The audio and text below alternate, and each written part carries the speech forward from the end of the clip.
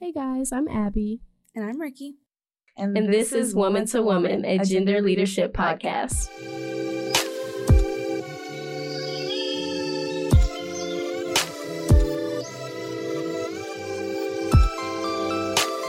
So for this episode, we're discussing the topic of stereotypes. And stereotypes is defined as a widely held but fixed and oversimplified image or idea of a particular type of person or thing. For me personally, the main stereotypes that I've encountered are like, after someone asks, like, what are you? I'm Native, I'm Black, I'm white, and I'm Hispanic. And it's like, okay, can you speak Spanish? Is your hair real? You have like 5 sisters. Like, do y'all have the same mom and dad? And it's like, well, why wouldn't we? Are you this into everybody's lives? No, I definitely get that. And I feel like coming to college heightened the stereotypes. Most definitely. And specifically being on a PWI, it's just being surrounded by so much whiteness. Your identity and the things that you define yourself as are like hyper analyzed. You become hyper aware of who you are. Exactly. And like your skin color, how your hair is looking today. And people are super bold. Like, they're quick to ask questions no matter how it's coming off. Yeah, no, definitely. I think it was like one of my first weeks here on campus, like freshman year. Somebody came up to me like, so what sport do you play? Under the assumption that I was an athlete, I couldn't get into the school based on my own merit or academics. So I was like, I was super offended by that. But I'm not speaking on everyone. That's not how the entire culture is. And there are like good people who can be allies, but it's just like that ignorance because it is fundamental in being raised that way. You're trying to figure out, are they being genuine and sincere, or is this kind of like a taunt at seeing if you embrace one of those stereotypes maybe? This stuff also doesn't just like happen in the classroom. Some current events that we've noticed is like how women of color are portrayed on TV and film, like reality TV shows like Love and Hip Hop, The Real Housewives. It's kind of like portraying these women as aggressive Black women. If you're emotional, always wanting to fight, just every emotion is so harsh. Yeah, I feel like they definitely over dramatize all aspects of the women on the show. Everything is to an extreme. So they're either like over here having a nervous breakdown, crying, breaking stuff, or they're trying to fight, doing all of this. They're being vulgar, they're being too promiscuous, whatever the case may be. It's just a perpetuation of these stereotypes. And it's what younger generations are seeing, because I remember that I was watching these shows. I didn't want to be perceived like that. So I felt like using those images that I saw on TV, I somehow crafted myself outside of that. So I wouldn't be perceived like that. All these women are something to laugh at. Nobody is actually invested of like, oh, she's really having a hard time. Like, I feel so bad for her. It's literally called like Housewives of this place, Basketball Wives of this place. The show seems like it should be based around maybe a relationship or something, but it's the behind the scenes of these prominent male figures. Yeah. So it's always the women second and the men are on the forefront. Exactly. But this is what's going on outside of that. And I just feel like they highlight the negative aspects of what people perceive Black women to be, because it works. It's what works in society and media. That's what people want to see. They want to see the trashiness or the loudness, whatever that you want to call it. When it's quality content, it's not something that sells. Right. So they have to make things into the way that media wants them to be. So Married to Medicine, you know, their husbands or whatever, the doctors, dentists, whatever. And there's just like maybe 1 or 2 actual females that are doctors on there. And then one has a stay-at-home husband, and the whole thing is like, well, their relationship is bad because she's emasculating him. And all the other ones, it's like the men that are the doctors, they talk about how their wives just sit at home like, you have nothing else to do but use my money and like shop, clean up the house if you'd like, and all this different stuff. And it's like, see, it should be a good show because it's like, okay, people of color doing big things, being doctors, dentists, dermatologists. But no, it's all about how, wow, this man is really staying at home and his wife is just making all the money, making him feel terrible. It's definitely when women of color do get something, it's like at second to men, and it's like they have to dull their shine in order to not offend their man or whatever the case may be. And I feel like that just isn't something that's realistic or should be fair, and that shouldn't be a thing that you have to do in order to have a conducive relationship or whatever in a marriage, whatever that may be. Shows like This Is Us gives like the opposite side of the spectrum of where like the woman is like grounded and she's like there for her husband, etc. But that's not all she is. Like, she's a businesswoman and like she's a great mother. Those things shine through, and I love to see that in TV and media. So I feel like that's not something we get a lot for, especially women of color. Recently was like how Disney presented some real life issues back in the day, like with That's So Raven. It would bring up situations about body image, and there was an episode where it's like Raven wasn't being hired because she was African American, and these are all real issues. That was an interesting show for me, but then also Penny Proud was something that kind of resonated with me because it was like a bigger family and all these friends and just like kid issues, but still even that's not perfect because it was still just a light skin type family. Yeah. It's hard to find the best of both worlds, and where like women of color are represented in a good light, but also they address colorism and things like that, of where darker skinned women still aren't getting the roles. They're still not being on the forefront of magazines. They're not in the mainstream movies. And they're always second to lighter skinned women. That also has to be addressed because that goes hand in hand. It's the intersectionality of being a woman of color, but also there are different levels or shades to women of color. So to learn more about the impact of stereotypes, we talked to a current UNC student, Hannah Locklear, about her experiences. We have with us today in the studio Hannah Locklear, a junior here at UNC. So welcome to the show, and thank you for being here. Thank you for having me. We would like to start off by asking you 3 W's. So who are you, what do you do, and why do you do it? I'm Hannah Locklear. I'm a Native American student here on campus. I'm currently serving as an RA in Granville Towers, and I'm also an intern at the American Indian Center. I decided to be at the American Indian Center, connect to my roots, help out, give back to the community. I'm an RA to make money. It's also a really good opportunity to work with students, to do programs that matter. Really good opportunity to be involved in that. Today's episode is a little bit about stereotypes and discrimination. So could you talk a little bit about stereotypes that you commonly hear or see on campus? And then to thread off of that, what are some that are specific to you and your racial or ethnic group? A lot of times I see specifically on campus and in classrooms is that there's 1 or 2 women of color in a classroom. And when it's their turn to talk, it's silent, but it feels like an audible gasp in the room, like, oh my God, here we go again. Right. Like, this is about to be another angry rant about what we're talking about. And then additionally, if something is said by another classmate, every face turns towards you just to hear what you got to say next, because there's going to be a clapback, a comeback, or something's about to come out of your mouth that's going to make the whole class go up in uproar. I've been stopped and asked to help clean something up because they assumed that I was staff, which was an odd experience. So, like, in the dorms, I've been told, oh, there's something wrong with the trash room. Like, cool, tell someone else. I'm not cleaning for you. Just like these automatic assumptions that a woman of color is going to be put in, like, a serving role, and then otherwise, if they're going to express their opinion, it's going to be something that you don't want to hear. I've had a lot of, I'd say, insensitive comments made. I remember freshman year, I had a friend. I said that I had certain feelings about politics that I guess she didn't necessarily agree with. She said, well, no one really cares about Native American issues anyway. Oh, wow. So it's almost this stereotype or idea that we don't have a place in politics is one big one I've seen at UNC. So when I raise issues about Native Americans or American Indians, it's almost like it's too much of a stretch to ask for people to care about that population. There's also been many times, specifically because of my gender and being a bisexual woman, that I'm assumed to be to this role of liking men and being with men, specifically also because of my race and coming from a minority group that's very heavily Christian, that being a woman of color, I need to be very straight, I need to go to church, I have tattoos, that's not okay, I dress in an androgynous look, and that's not how I should look.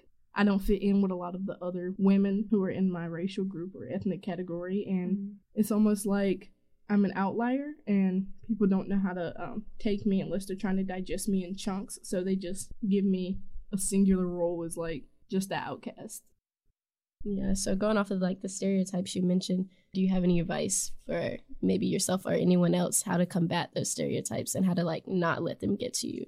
I mean, if I'm talking to freshman year Hannah, who was very eager to find a church and a group of friends that she could go through college with regardless. I'd let her know that putting yourself into a box is going to make you the least happiest you've ever been in your life. I would much rather be on the outside and happy in who I am than on the inside just hating where I'm at. I think in any type of group or friendship where you have to take 10 to 15 thoughts just thinking about your next words that's going to come out of your mouth to be accepted, that's not the type of friendships or groups or people I want to surround myself with. In a place like UNC where we're setting ourselves up for our future, you can find lifelong friends who are going to accept you because this is a big campus and there's a lot of people open to who you are. So if you're going to make friends and build yourself a network, now is the time to build one that you're going to be comfortable with for the rest of your life. Could you talk some more about some microaggressions that you've experienced? When people hear about microaggressions, the term micro is unfair. It's this idea that if it's so micro, then why are we talking about it? There's a lot of pushback from different people about microaggressions. They don't believe it's that big of a deal, but when you hear this one thing every day, you begin to become so sensitive to it that now you have an attitude about it because it's not one time. Now it's the 50th time you've heard it in the last month. So I guess one thing that I do hear a lot is, if it hasn't rained in a long time, why do people look at me to rain dance? It's so simple and I could laugh it off, but it's actually very offensive, the idea that something that was very prominent in my culture that we did to be made fun of, it was someone's religion and it was someone's belief and it was a part of who they were. So to make a joke that you think's very funny, I want you to think about how many people made that joke today. Then there's also just slight comments about all right, come together everybody, we're gonna powwow for a second.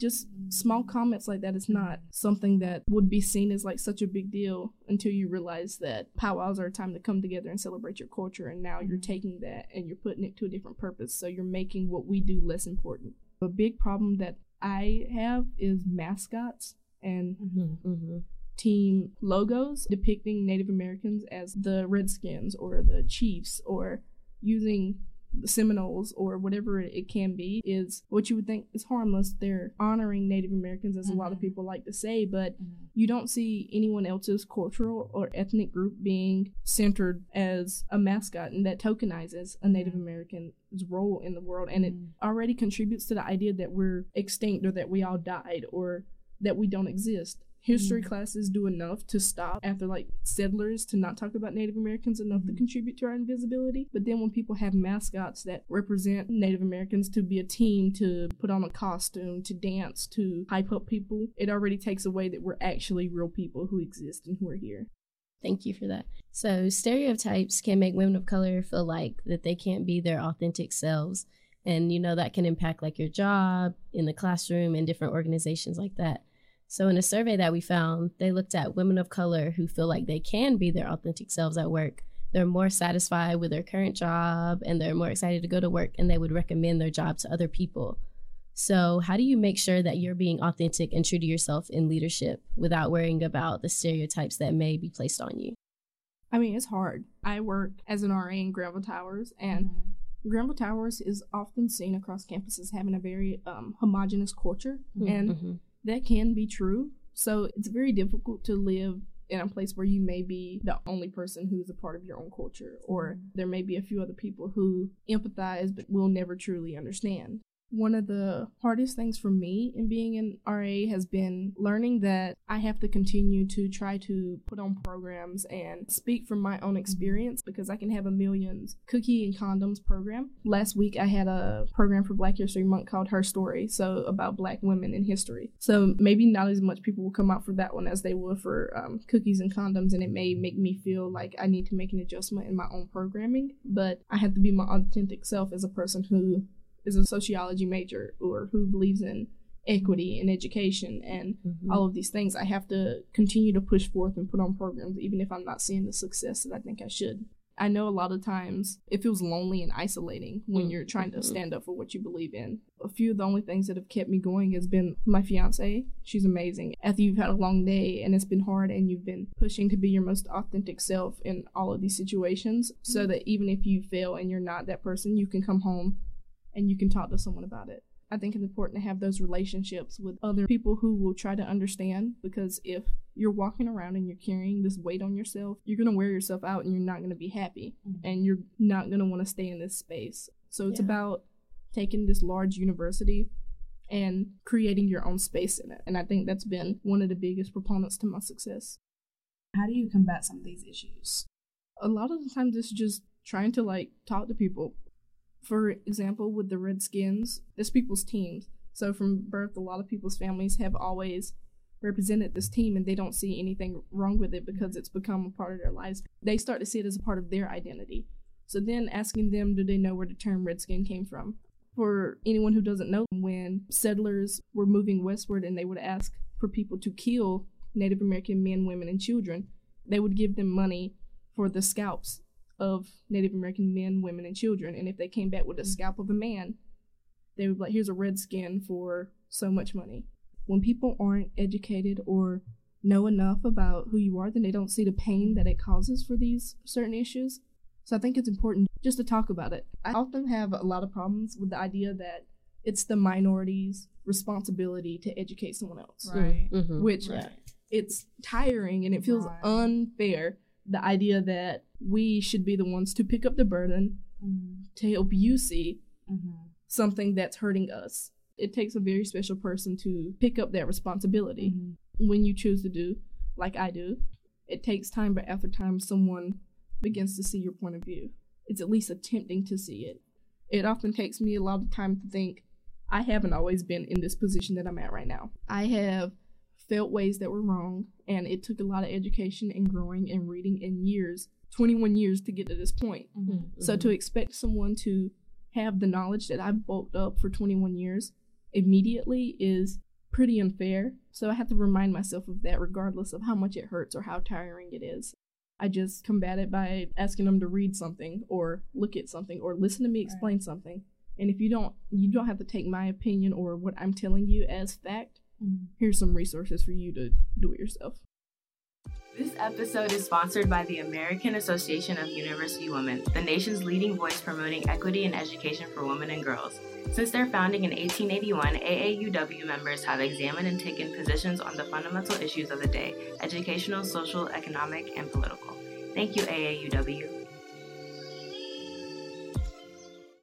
Are there any programs that you'd like to see implemented on campus, or any advice that you have for incoming classes to ensure that they're staying in touch with their culture and their roots and not getting bogged down with the stereotypes? I'd say a mistake I made was feeling like I was too different from everyone else coming in, that I couldn't connect or relate. That's very isolating because there's not going to be another person who gets everything that you've been through. So you have to concede certain points, but understand that when you come into, UNC specifically, there are programs, there's a million clubs, and there's a lot of things. And it's about stepping outside of your comfort zone, because it's very uncomfortable for a lot of people, me included, to go into a new group of people and open myself up to the point to where I can talk about things that bother me on a daily basis. So it's about taking all of that aside and figuring out what really matters to you. So what really matters to me is my culture. And while my culture may be a little hesitant when it comes to accepting homosexuality or certain tattoos because of Christianity being so embedded in our culture now, it's important for me to say, hey, I have to enter that space to make them be more accepting. So it's a lot of it is about putting yourself in that position and being uncomfortable and realizing it's just going to take time. Someone has to help make a change. So if more people are stepping outside of their comfort zones and entering these places, then it's going to become easier. Know your resources and just go. Another big thing is if your culture isn't as represented as it happens to be at this campus, that my culture is represented enough to where we have clubs and we have a center. But if you're in a situation where that's not true, then you should really look into the community outside the university and maybe look to bring those aspects into the university. And then even more so, you got to break the stigma around counseling and seeking help. It doesn't necessarily mean anything's wrong with you, but you got to have someone to talk to. If you can't find anyone else to talk to, then go find that one-on-one connection with a therapist or with someone in wellness or some advisor or mentor. You have to go seek help, because You can't do it all alone. Mm-hmm. So I know we've talked a lot, asked a lot of questions. Is there anything that you want to address that we haven't brought up yet? For me personally, not only is it important being a woman of color, but it's important that I'm from poverty. Mm-hmm. So I think in university settings, there's a lot of lack of support for students who have been or have grown up in poverty or who still currently live in poverty. And when you think of students who may go home and be homeless over the summer because there's no housing available to them, or the amount of minority women who will be impoverished, it's important to discuss that aspect and not only talk about race or gender, but discuss the effects beyond that, the health effects, the effects of not being able to go out with your friends when you're trying to reach out and do things across the university. You don't have the money to go out to eat with your friends or go to a movie or go hang out over spring break in a different state or a different country like so many people are doing. So being able to address those issues or let people know that they're not alone in not being able to afford these type of things or do these activities, because that's also isolating and that can make you feel like you don't belong. No, yeah. Thank you so much for that. And I think that's something that many of us don't often think about. So thank you for bringing it to the table. So our last question that we have for you today is, why is addressing the gender leadership gap important to you? When you can address that gap of people in leadership who look like other people, it may seem superficial, but being able to see someone who looks like you changes your entire perspective of what you can be. So if you never see someone who looks like you that was president, then you're not going to feel comfortable in having the aspiration to do that. I think it's just so important for people to have representation and to see themselves in other people. I don't think much change can come until there's a truly diversified amount of people in different places in the workforce. If there's not a woman of color in a leadership position, then the rules, everything, it's not going to represent that group of people. So if you want policy to change, then you want people to care about women's health. If you want them to care about health for women of color, then you got to put people in those positions that know, who understand, not who just read about it, but who feel it.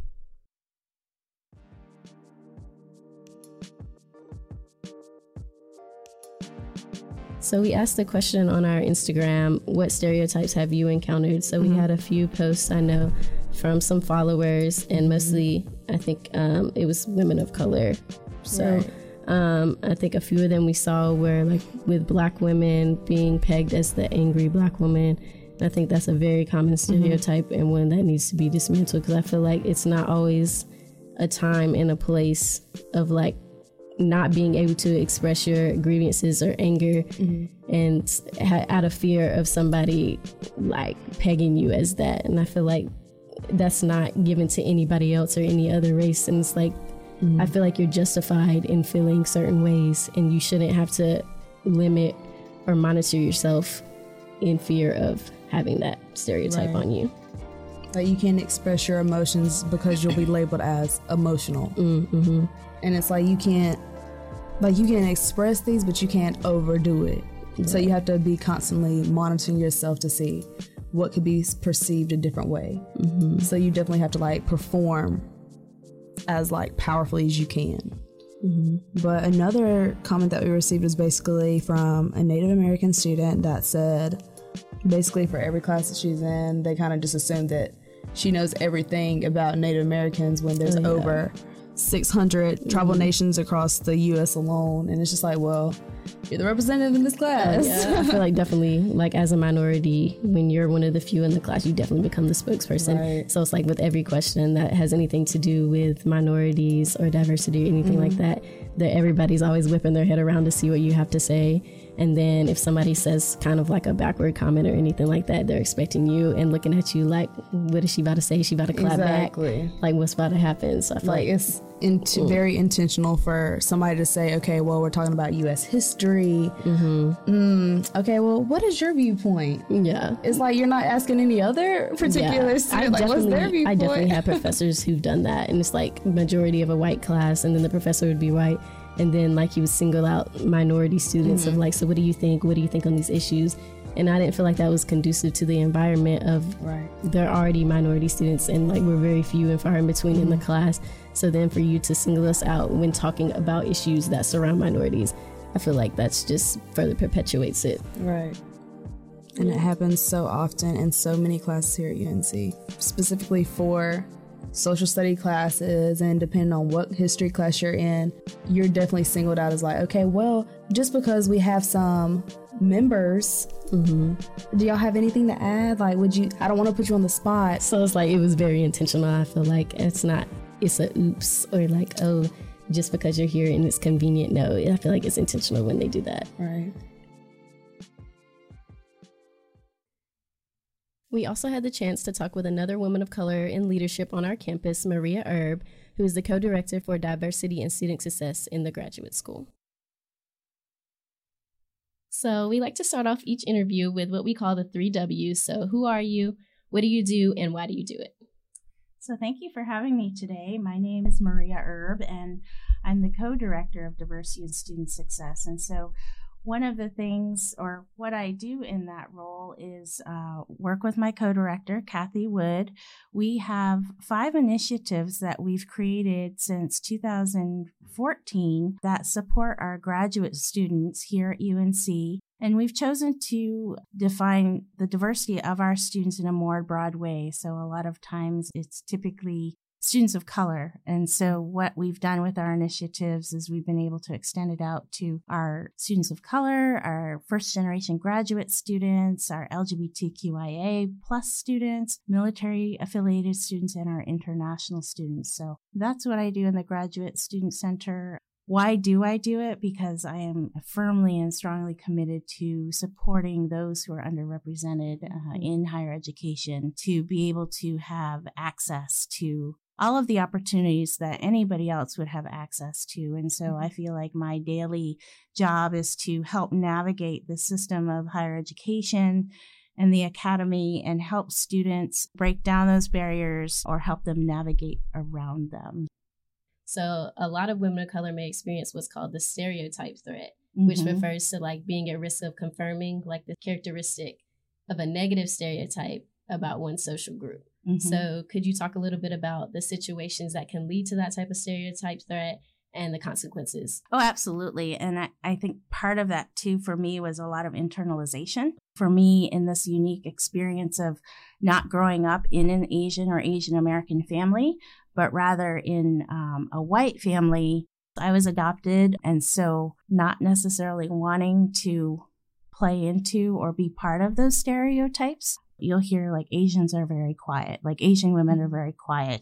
I would never speak when I was small. Like I was so shy. And as I think about it, I'm like, why was I so shy? And a lot of that came from my elementary education of every time I raised my hand in the classroom, people would say, oh, she knows the answer. She knows the answer. So I had to learn to find my voice. Trust me, I have found my voice over these years. But now it's like, oh, she speaks. She has opinions. She has a viewpoint. And sometimes I do get very passionate about supporting the students I work with. The things that I have heard from people is, oh, you're very emotional about this. And I have to process that and think about, are they saying that because I am acting emotional, or why can other people act that way and I can't?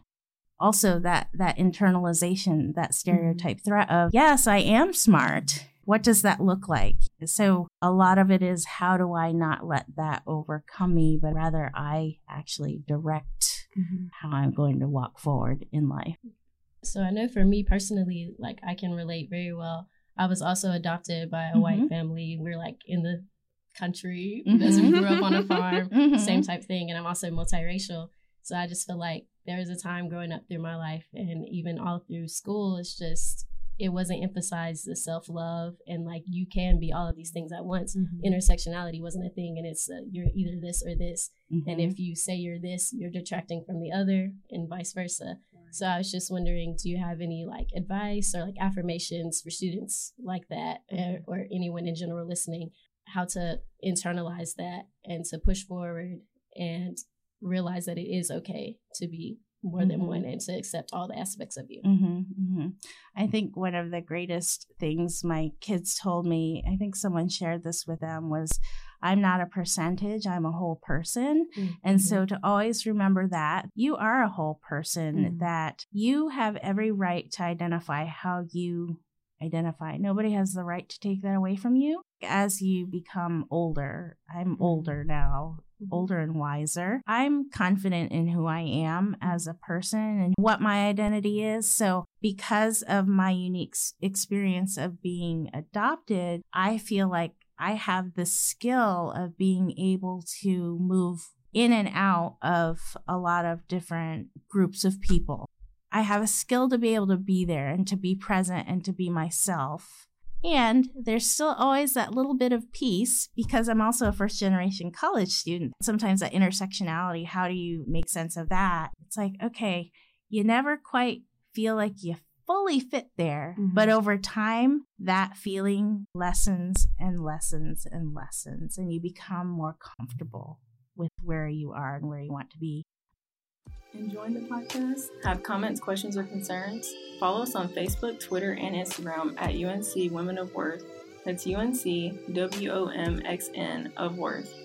We here at the Women of Worth Initiative create and sustain a community for women of color and women who identify as members of underrepresented racial and ethnic populations that will promote academic success, holistic student wellness and success, identity development, and sisterhood at the University of North Carolina at Chapel Hill. Go Hills!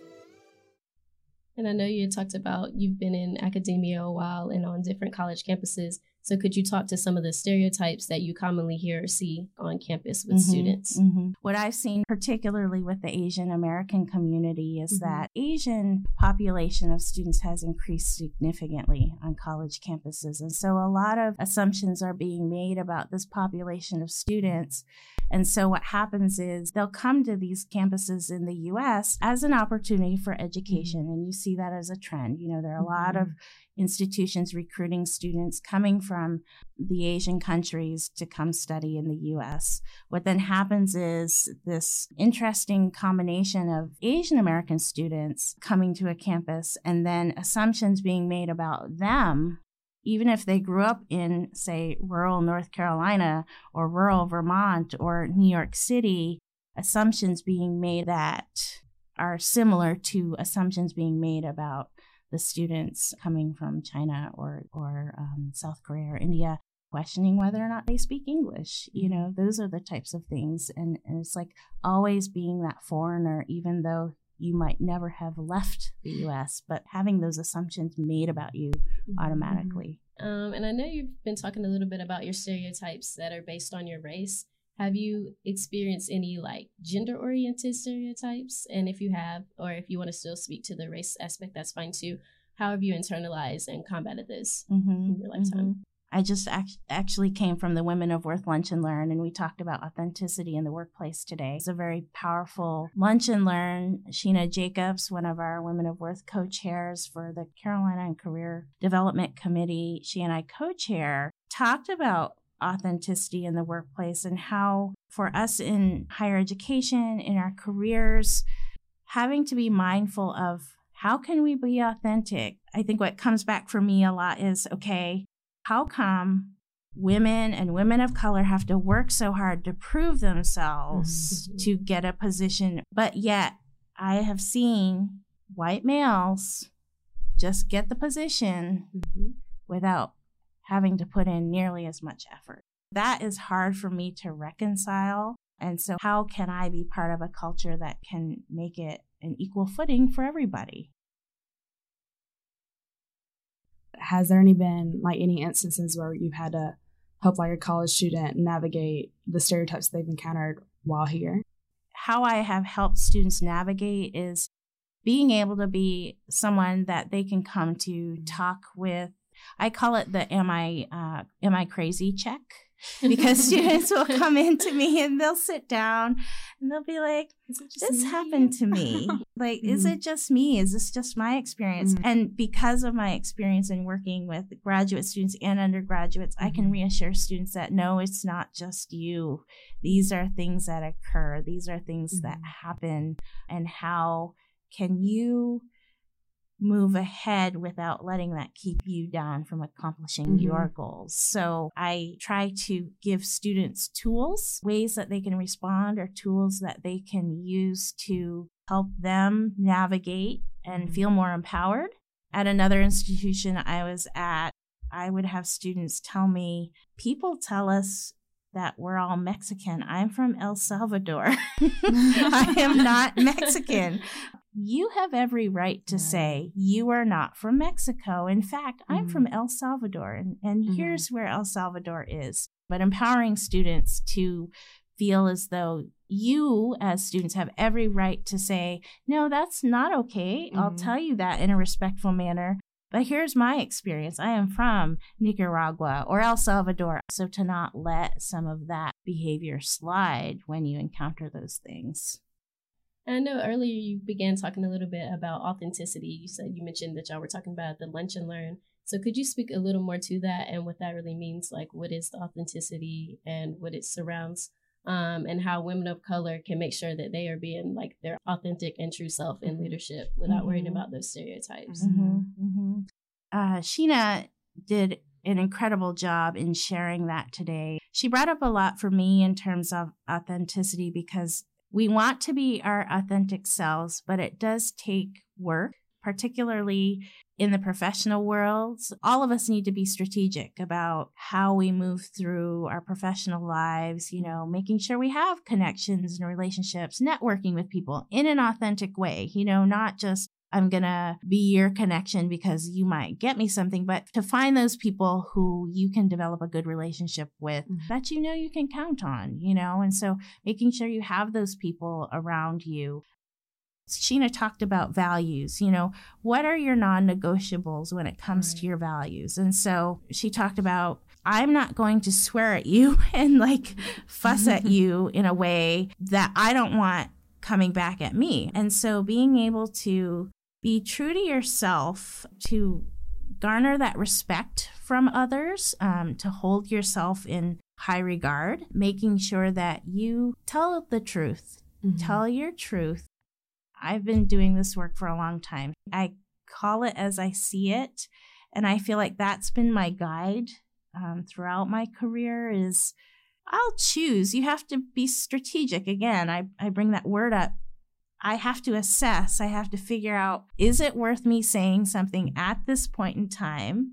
If I say this now, what are the consequences?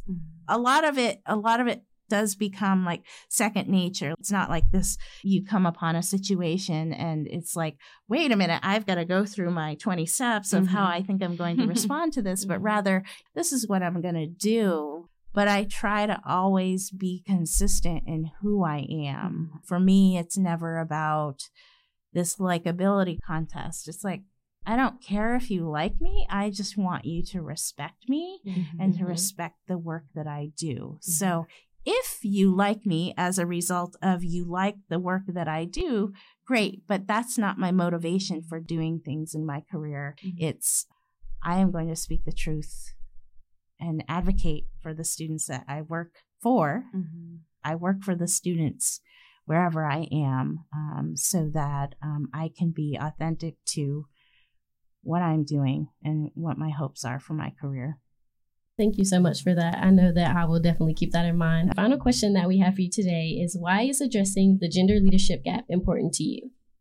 I think we need to see more women of color, particularly in higher education. This is my chosen field that I am working in. It is very, very important for me to support my fellow women of color to achieve in higher education. We need to see more presidents or chancellors of universities who are women of color. We need to see more of those VP roles. We need to see more leaders in that. And particularly for me in my situation, being able to see more Asian and Asian American women in these roles, because there are very, very few of us. And so to be the role model for women coming up through in their graduate programs, that's really important. So anything I can do in my part to support these women coming up through, that is very, very important to help change the landscape of higher education. We've gotten so many gems out of that conversation, and I just know our listeners will benefit from it also. We just want to thank you for being here today and sharing all of your knowledge and advice with us. Great. Thank you for having me.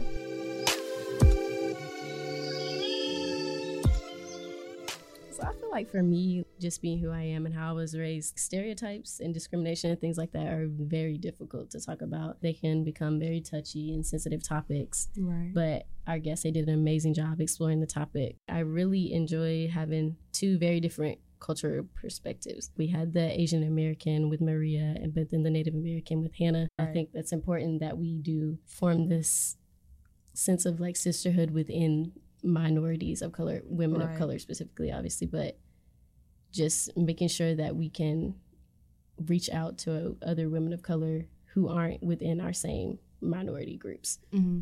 I think something that I appreciated coming from both also was like after talking about Maria and how her experience was different because she came from an adopted family and everything like that, it made me, I guess, take a step back, and I was like, well, being multiracial, I feel like I also can't fit in enough with those specific groups, so I can't really identify with all struggles or all aspects.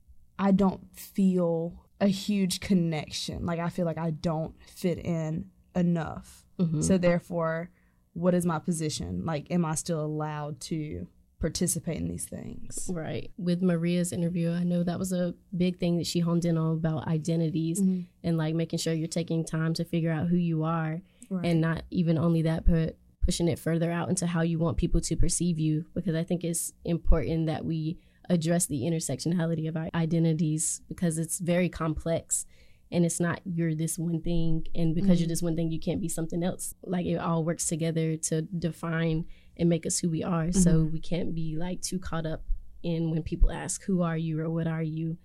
But making sure that we're comfortable in our own skin and claiming all of these different unique identities that make us who we are. And I really appreciated how, as soon as we asked her, like, who is she and what does she do and like why is that important and everything, she said that she really believes in like actually creating a space that supports those from underrepresented groups in higher education and helps them to like have access to opportunities that they wouldn't otherwise have access to.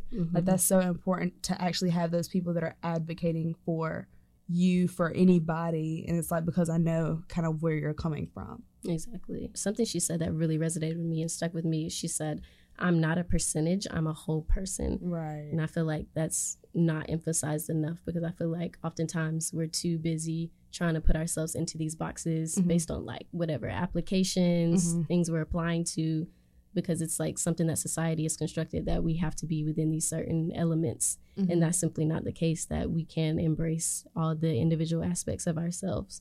And she definitely talked about how it's kind of like she really does appreciate the individualized aspect of all the students that she comes in contact with. She was like she helped me and pointed me in the direction of like some resources that I could go to. Like, if I feel like I don't fit in, there's a lot of other spaces that will like encourage this, like, okay, you don't feel like you fit in, we don't either. Right. That is something that we can come together on.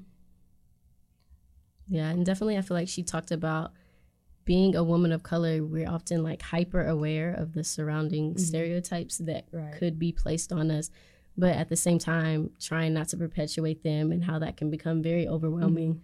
But I think it's important to sometimes note that just because there are going to be those preconceived stereotypes, that we still have to decide how we ourselves are going to internalize it and how we're going to let them define us or not define us. So I feel like we can use it as like ammunition to keep pushing forward. So straying away a little bit from Maria's interview, I know Hannah, like, I was so glad to have her on the show because she brought that student perspective that we haven't had so far. Right. And I feel like being a woman of color, it made it very easy to resonate with her, because I'm also a student here.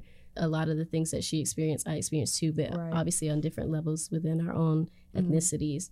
But I feel like she also had this passion and really honed in on emphasizing going back to her community that she was raised in, and like being that type of mentor and providing guidance to the next generation.